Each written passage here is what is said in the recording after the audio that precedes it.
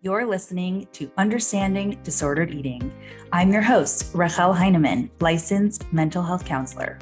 Each week, we explore the deeper meaning of our relationship with food and our body. I interview experts in the field of eating disorders and psychoanalysis to bring you the answers about why you do the things you do and bring you one step closer to a healthier relationship with food and yourself. All right, let's get started. Hello, guys. This is episode 68 with Dr. Jeffrey DeSarbo, and we are talking about the neurobiology of recovery. Dr. DeSarbo is here for round two. He was on episode 23, I believe, the neurobiology of eating disorders. And that's in general. We're talking about the neurobiology of recovery today, which is super, super fascinating. So a little bit about Dr. DeSarbo, and then a little bit about what we're talking about. Dr. DeSarbo is a physician, psychiatrist, and the medical director of ED180, which is an eating disorder treatment in Garden City, New York. He has dealt with thousands of patients at this point. He's a certified eating disorder specialist and supervisor, does a ton of case consultation. He's one of the leaders in the field. The contribution that I find almost most helpful at this point is his video series on the neurobiology of eating disorders. So if you're a visual person and you really enjoyed what we talked about in episode 23, he has an entire YouTube video series, which you can find on his website. And I'll link to all of this in the show notes about the neurobiology of eating disorders on screen and broken down into smaller segments. So really in detail, really, really fascinating and interesting to understand your brain in connection with eating disorders and now in connection with recovery. Today, we're talking about the neurobiology of recovery, which, of course, we have to break down what the heck recovery is, if it's possible, longer conversation about that, which is, of course, we're talking about this in general terms because we're not talking about specific people. We're talking to you, and you can take whatever it is with a grain of salt and seeing what applies to you, what doesn't apply to you. This is simply his perspective. What's really fascinating is he shares beyond actual definitions, etc. He shares neurobiology in connection with recovery as somebody goes through an eating disorder and works toward recovery and the entire process of it. So that's an angle that I'm sure you've never heard of before. And then the last part of the conversation, so definitely do not skip out early, is our conversation about SEED, which is severe and enduring eating disorders and severe and enduring anorexia nervosa and palliative care. So this is a very, very tricky conversation. I know we just scratched the surface. It's become a little bit more of a hot topic lately. And we talk about our personal, professional experience and how that has sort of shaped our opinion. And of course, this is only the beginning of the conversation that I really hope for you is purely curiosity-based and hypothetical and not that you or any of your loved ones or your clients have ever experienced. I know sometimes that there's a lot of information in the podcast, which is very helpful, except you're not exactly taking notes or thinking about the different things that you would ponder later. So if you're looking for more, you can definitely sign up for my newsletter. It goes out every single week on Thursday. And what I've been doing recently is incorporating a lot more concrete, specific journaling prompts and tips so that you can, take some action after listening to a podcast like this that might be sort of generally interesting, but bringing it a little bit more specific to your life. So head on to the show notes or website, and I'll see you in your inbox. All right. Cheers for round two. I'm very excited about this. Apologies to the listener in advance, just because I'm a little congested today. And hopefully by the time they listen to this, that won't be the case. But thanks again, Jeff, for coming on the show. I really appreciate it. People love neurobiology. So here we are. Thanks for having me back. I really appreciate it. And yeah. I think what's interesting this time is, the concept of recovery is so important, and people usually aren't looking at it as neuroscientific process or neurobiological process, which the truth of it is that's all recovery is truly about. So hopefully we'll have some fun with our discussion here. Yeah, that sounds good. Maybe before we even start, let's talk about what we mean by recovery. I mean, people use it. It's almost a buzzword at this point. Exactly. Recovered, recovery, all that stuff. So what do you mean when you say recovery?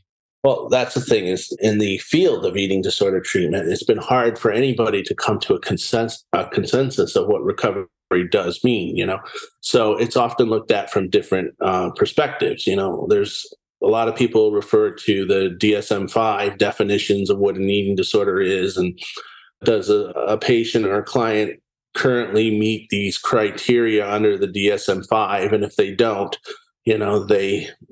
some people say, okay, you're in a place of recovery or partial recovery. Especially when it comes to things like dealing with insurance companies and everything, they're often saying, well, according to the DSM-5, they don't have this disorder anymore, and then thus, a lot of times benefits are cut and everything.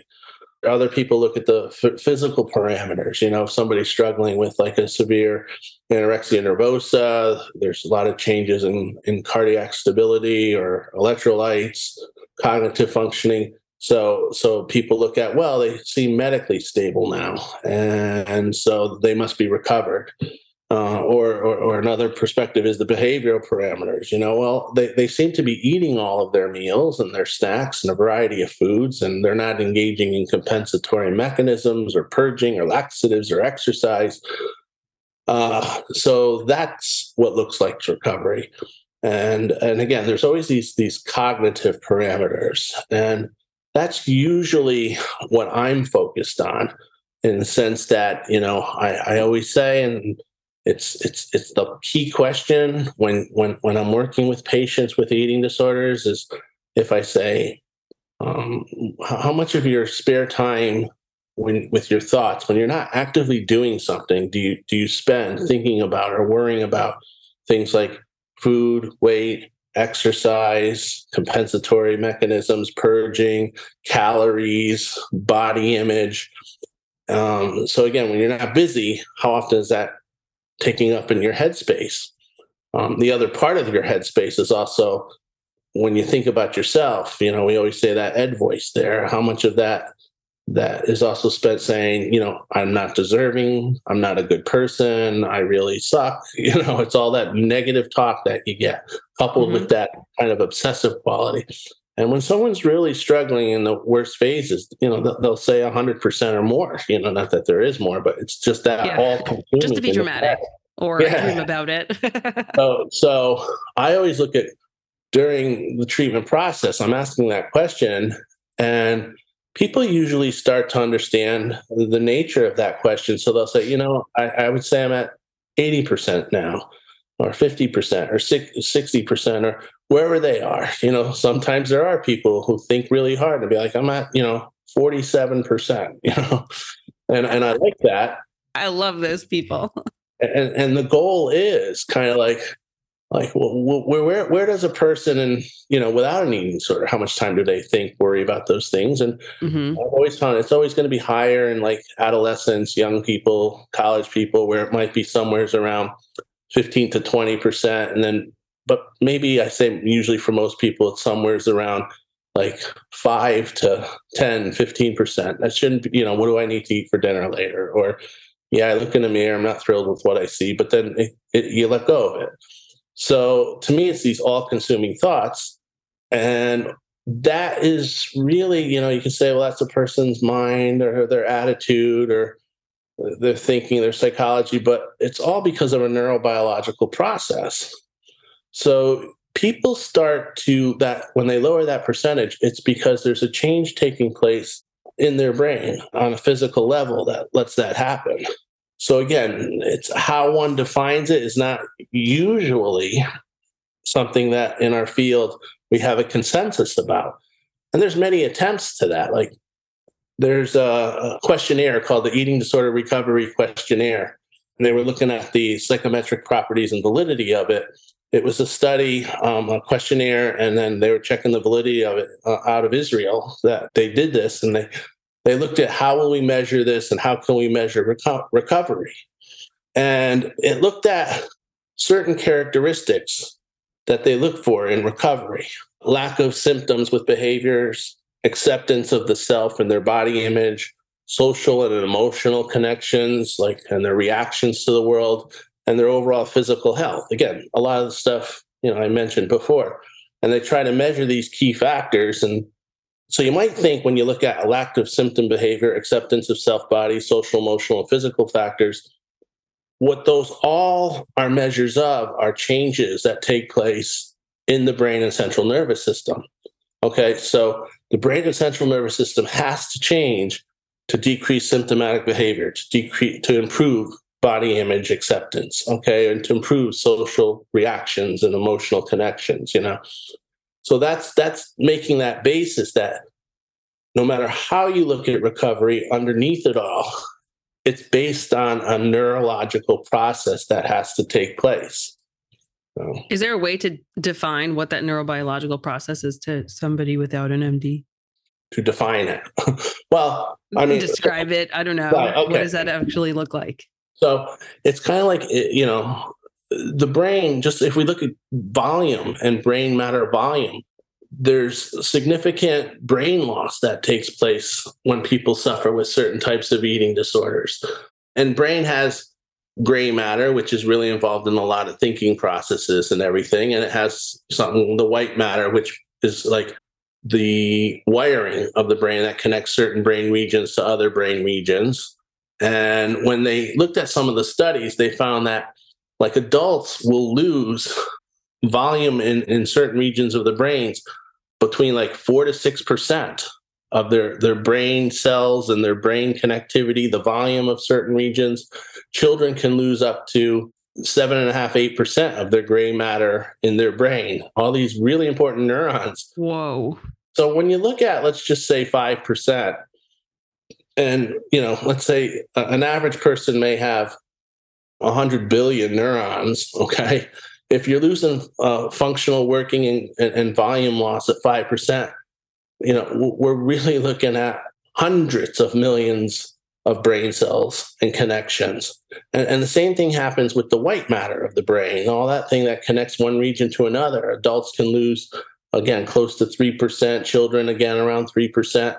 So the brain is losing the volume of cellular connections, and it's, the ability for different brain regions to communicate to another brain region.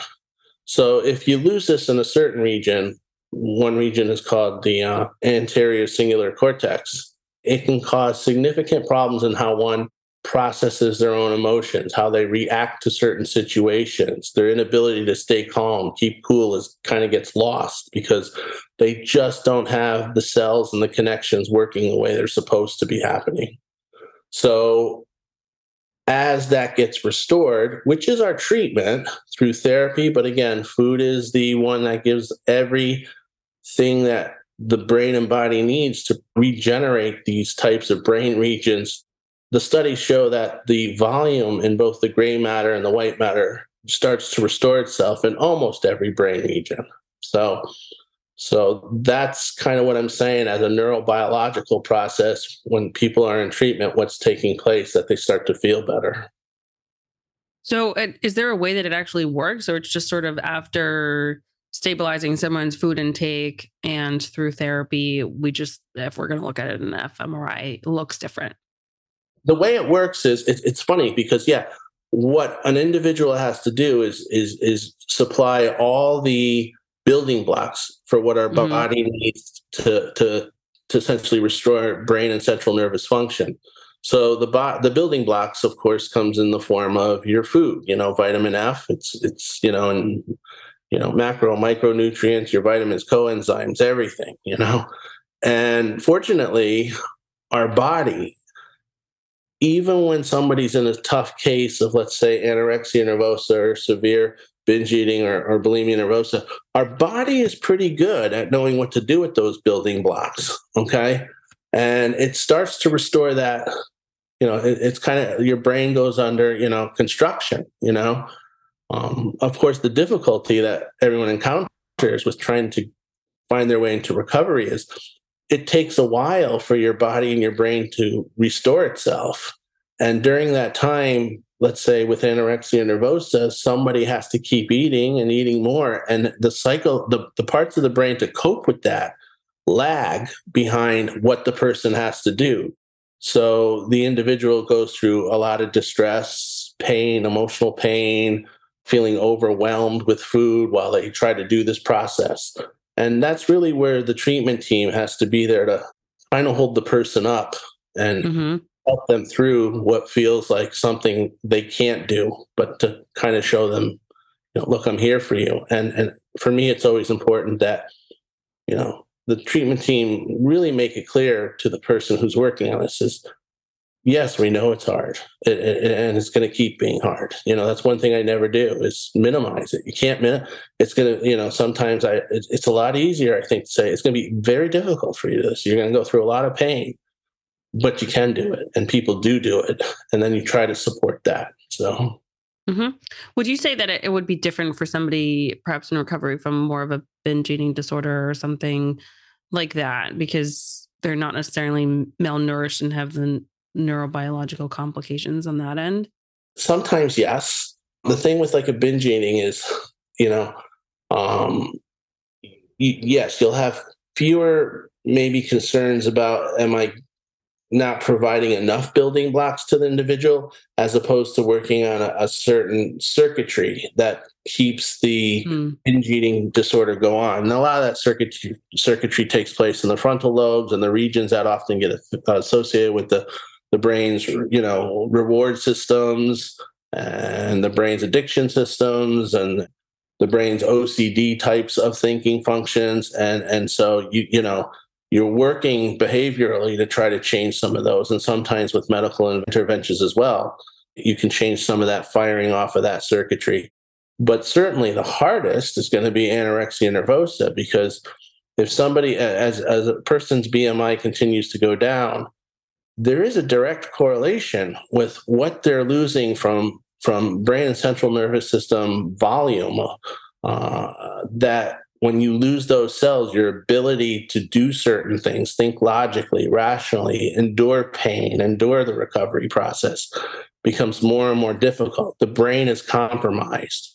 And that's why it's always like, sometimes as there is a certain level with anorexia nervosa that if a person's in therapy, their brain is sometimes too compromised to actually process the therapy they're receiving. It's not going to work, So their cognitive functioning is something that has to be monitored all the time, and that's where a lot of times when, I'm looking at, does a patient need a higher level of care, residential or hospital?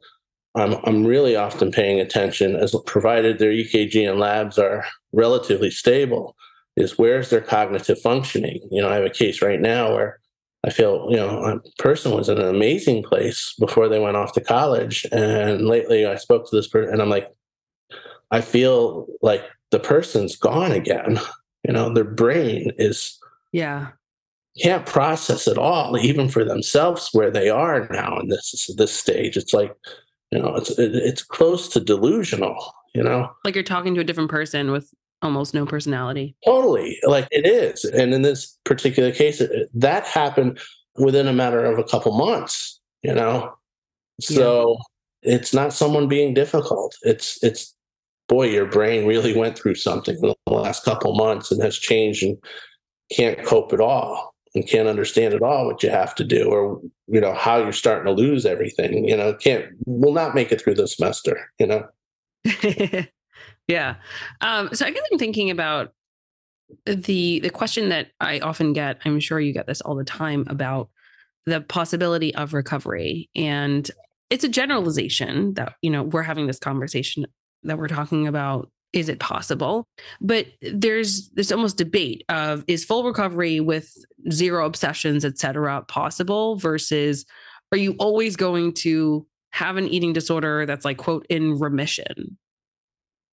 Well, my position has been for quite a while, full recovery is completely possible.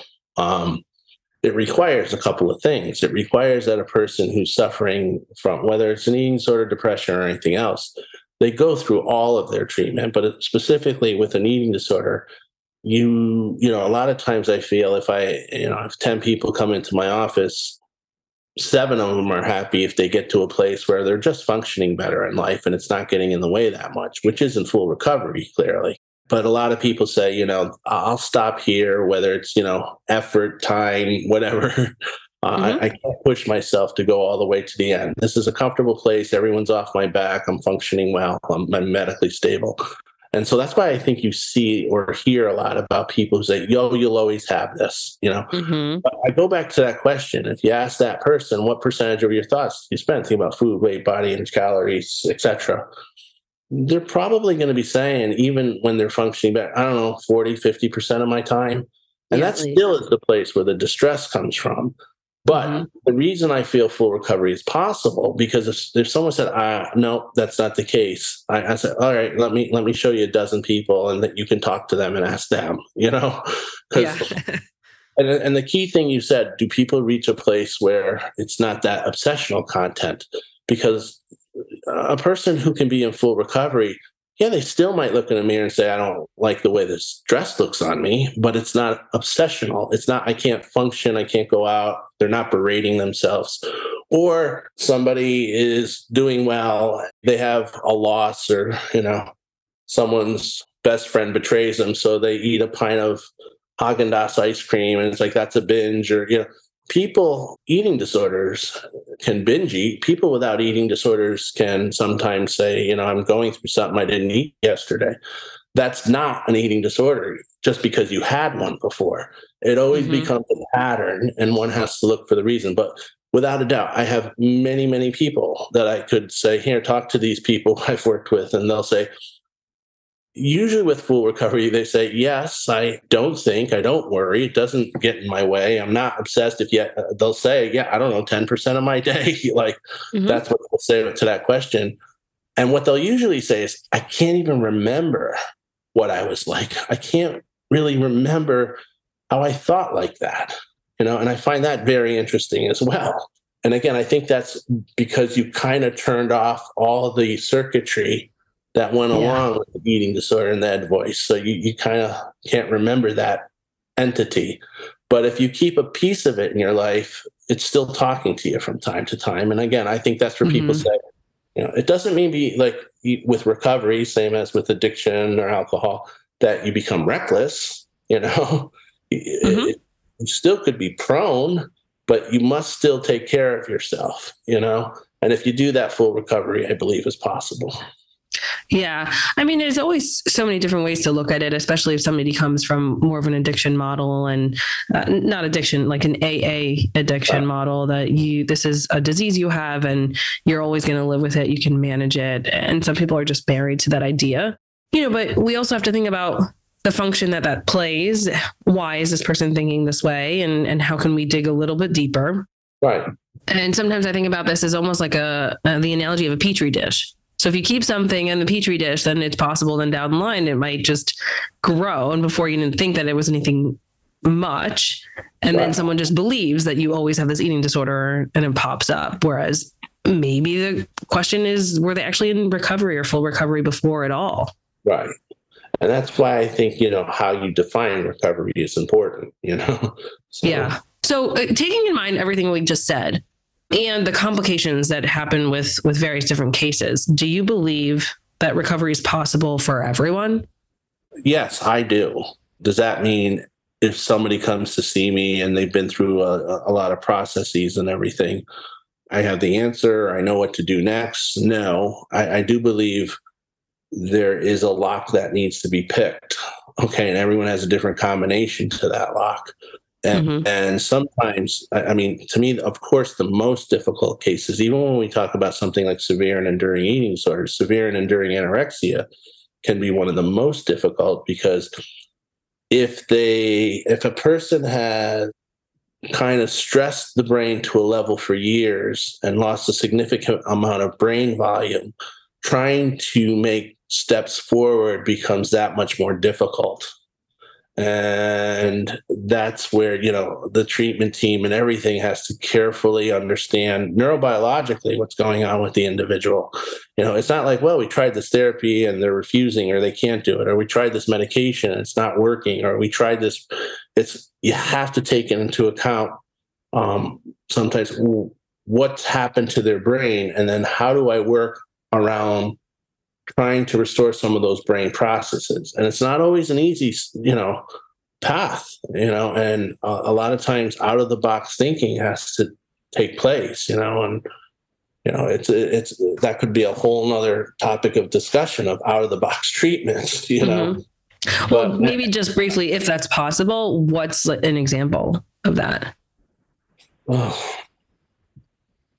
Briefly is not possible, I see. No, there's actually a lot, and it all depends what they have tried and what they, so what I'm talking about by out of the box is, a lot of treatment providers will exhaust the traditional approaches.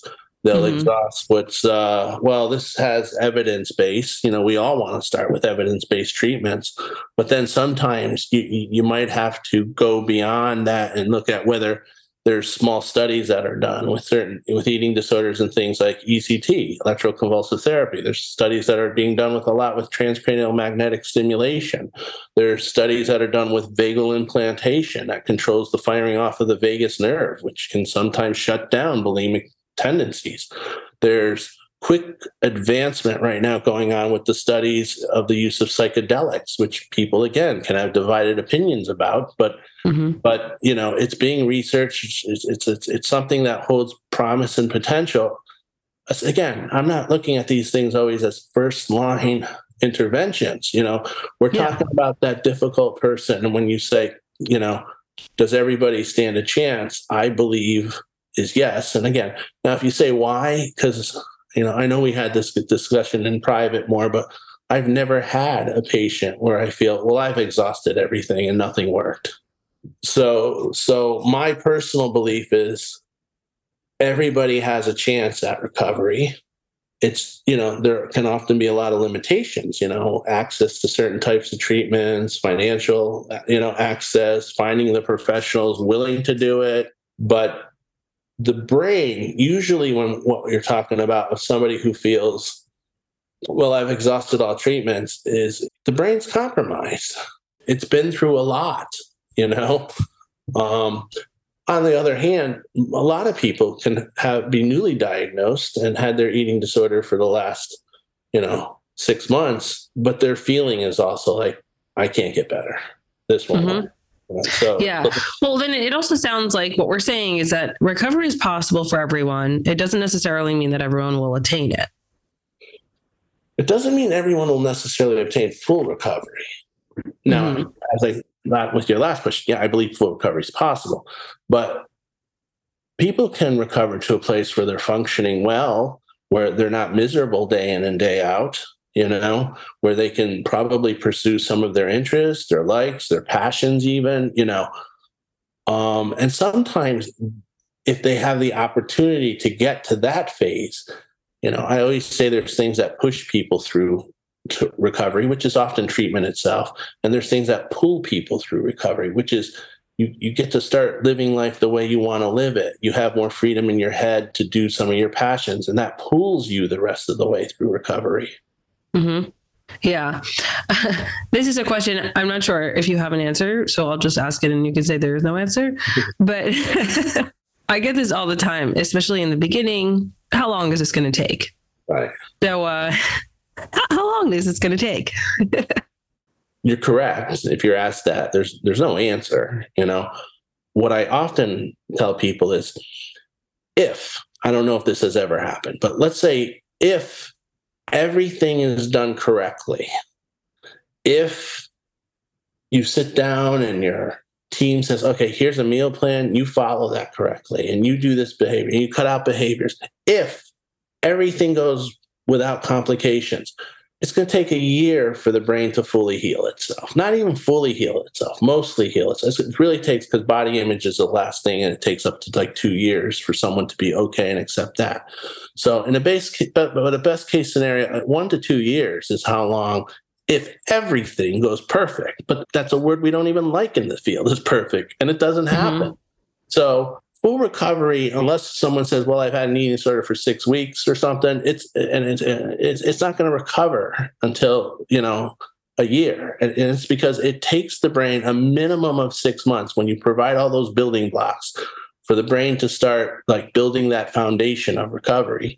But it takes a year for it to build the actual building, and then once it's built, it has to stay stable. because it's a delicate building, that it's built. So it takes a year to get in a good head place if everything goes almost perfect. And it takes, the longer you go beyond it, the more solid the foundation, gets and sets. But if you want me to look at some studies, usually the one study I remember most is, it would say, like, for females, the average length of an eating disorder was between 7 and 8 years. And for males, it, I think, was 3 to 4 years. And again, there's a little bit differences in the brain. It shows, when addressing eating disorder issues, female brains light up more in the limbic system and the amygdala, the fear centers, whereas males who are treated with their brains light up more in the cerebral outer cortex. So there's different brain functionings.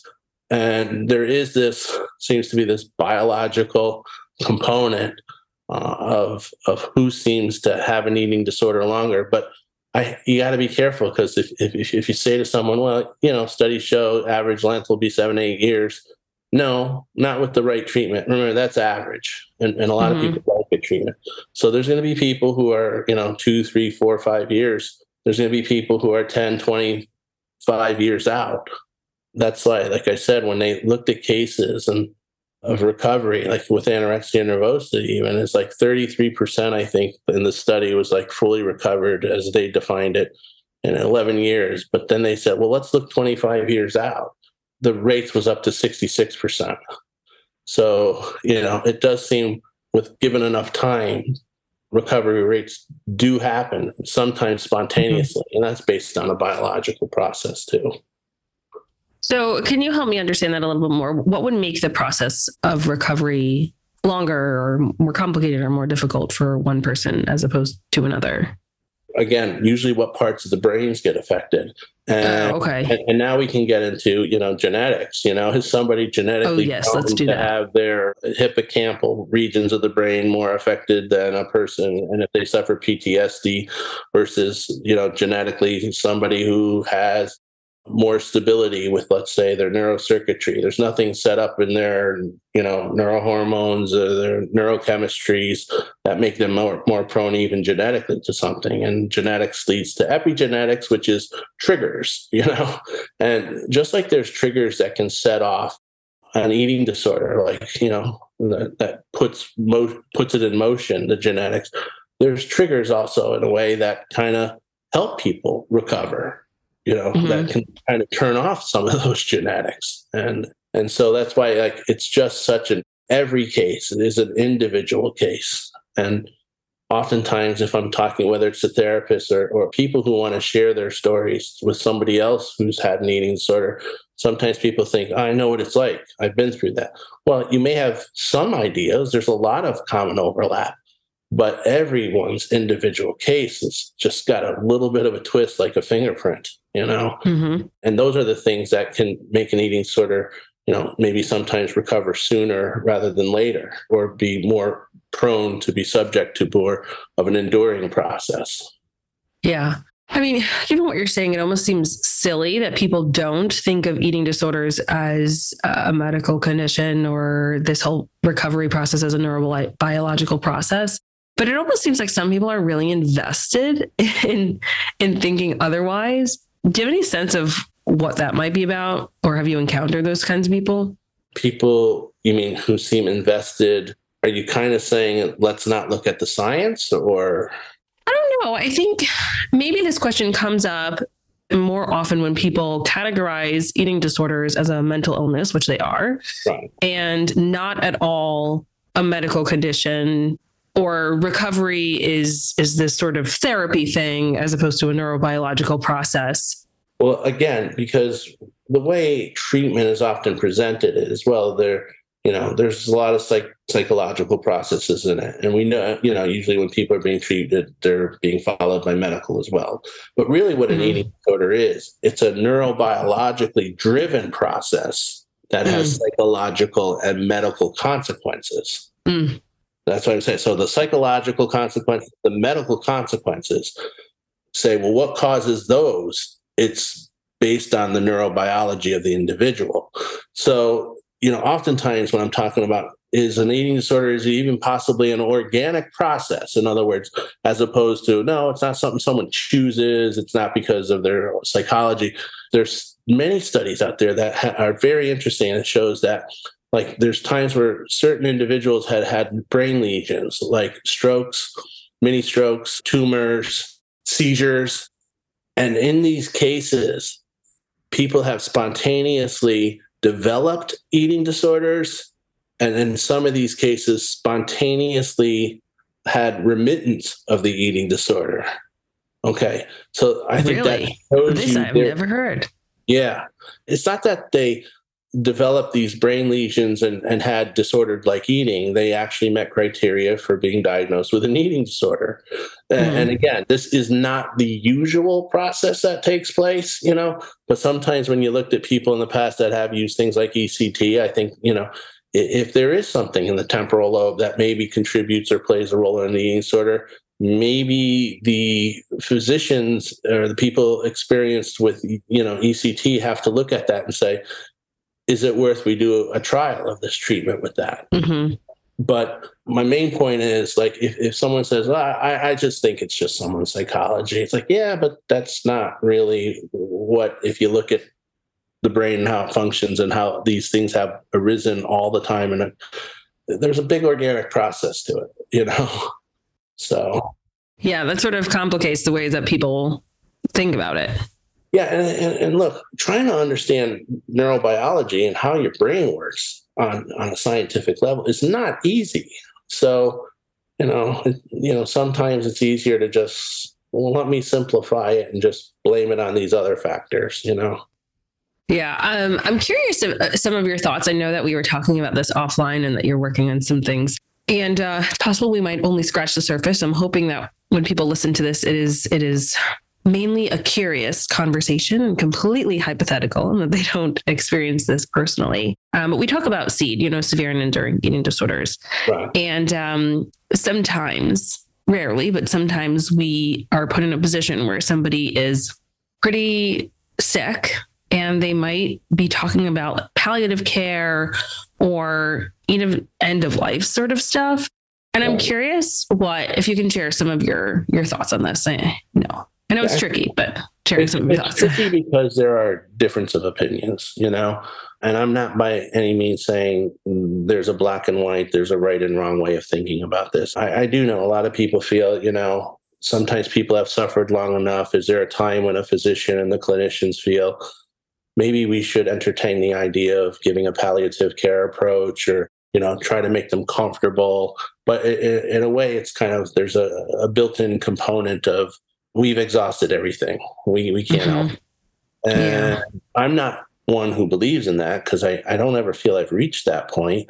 And again, I mean, maybe I've had over the years 5,000, 6,000 people that I've worked with. I don't know. But it's a large number.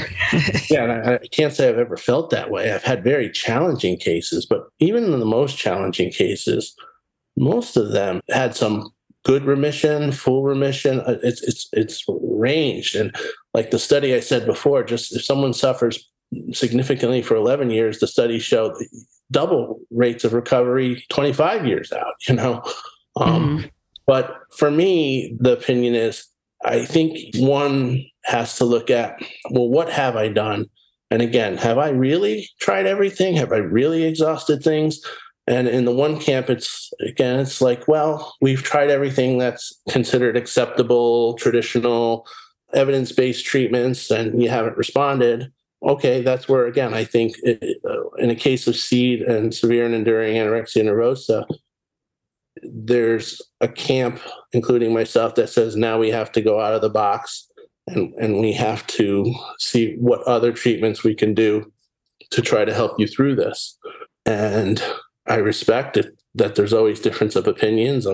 I would sit down and listen to the other side, always looking for, can you make a case? I think the thing I worry most about is any patient or families that are sometimes offered that by saying, well, sometimes some people can't get better.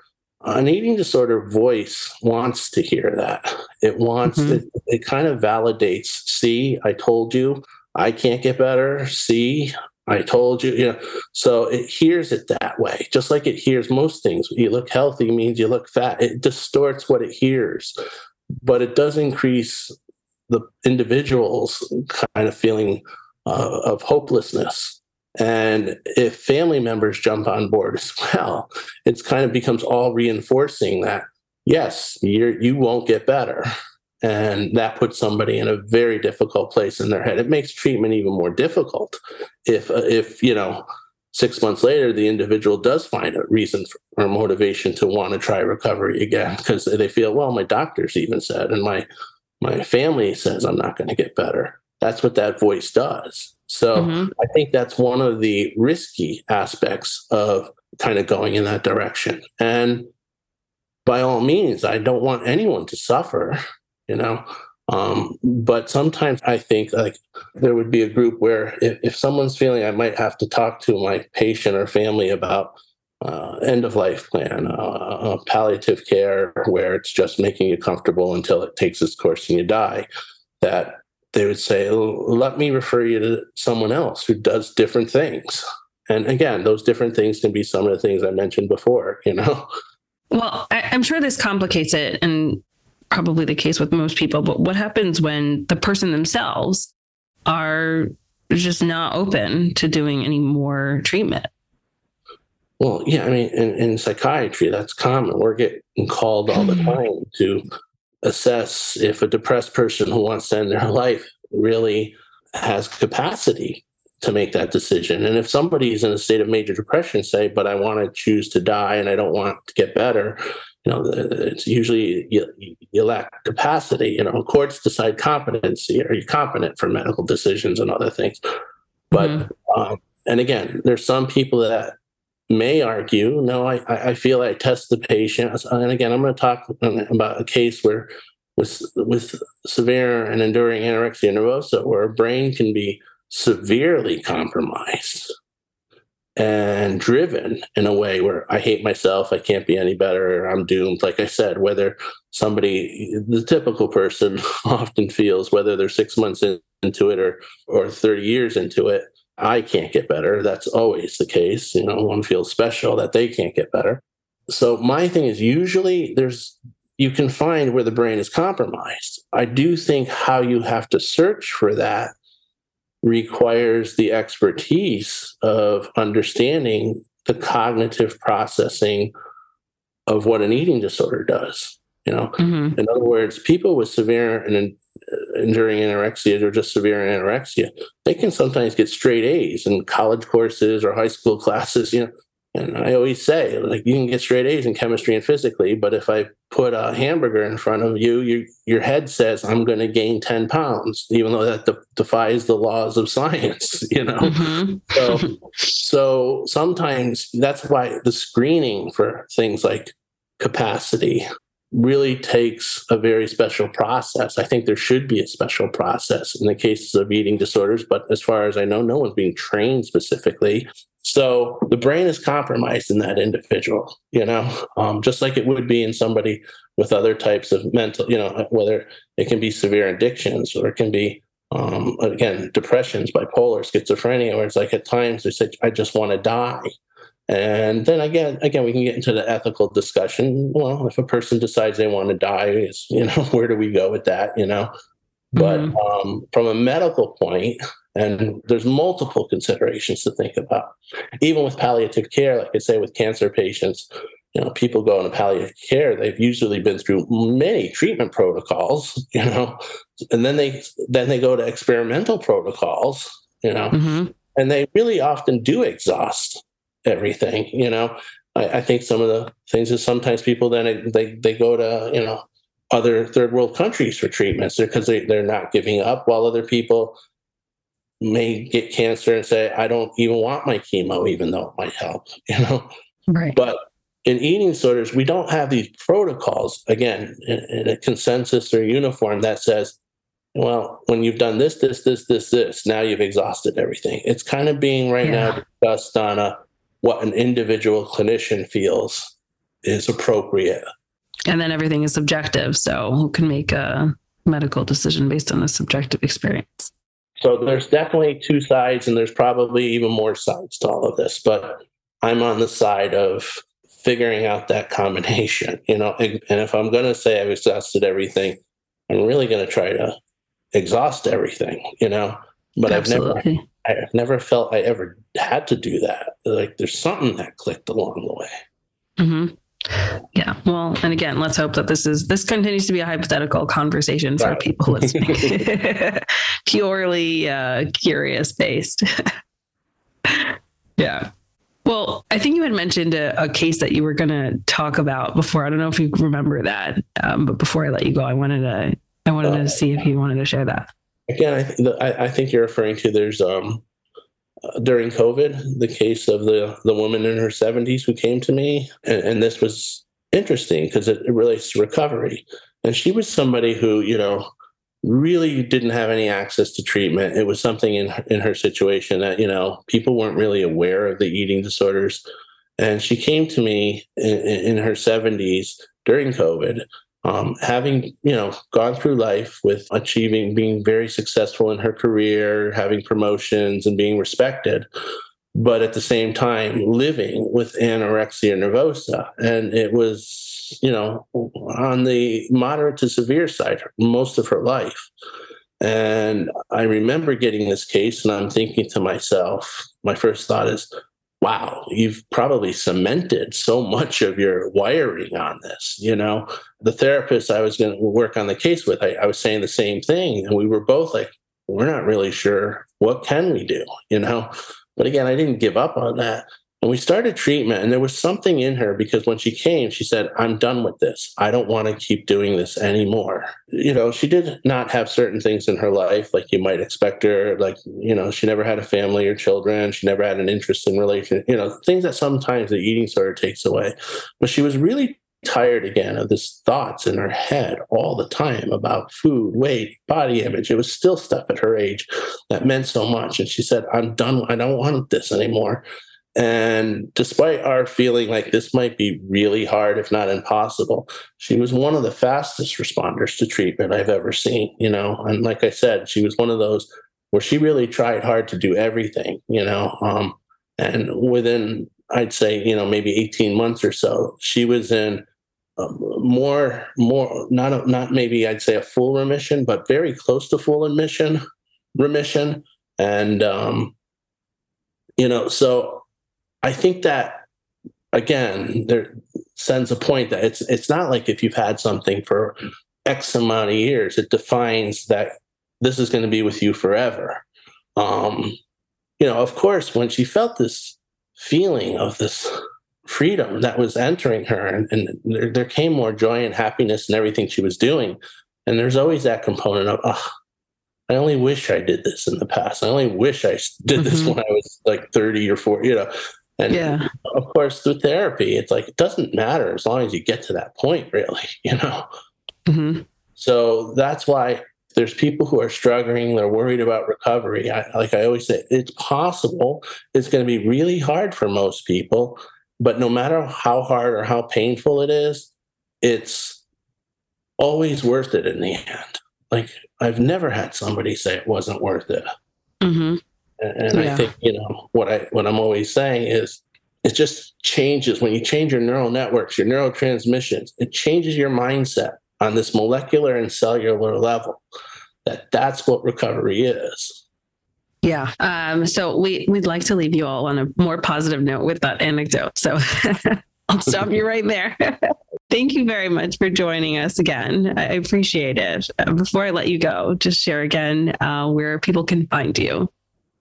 I'm usually in my bedroom, so like sleeping. We're going to come knocking. If I'm not in my office, but I mean, I always say that the best place if you're interested in some of this, especially with the neurobiology, is I created these 15 videos it's on YouTube. I think if you put in DeSarbo eating disorders, neuroscience or something like that.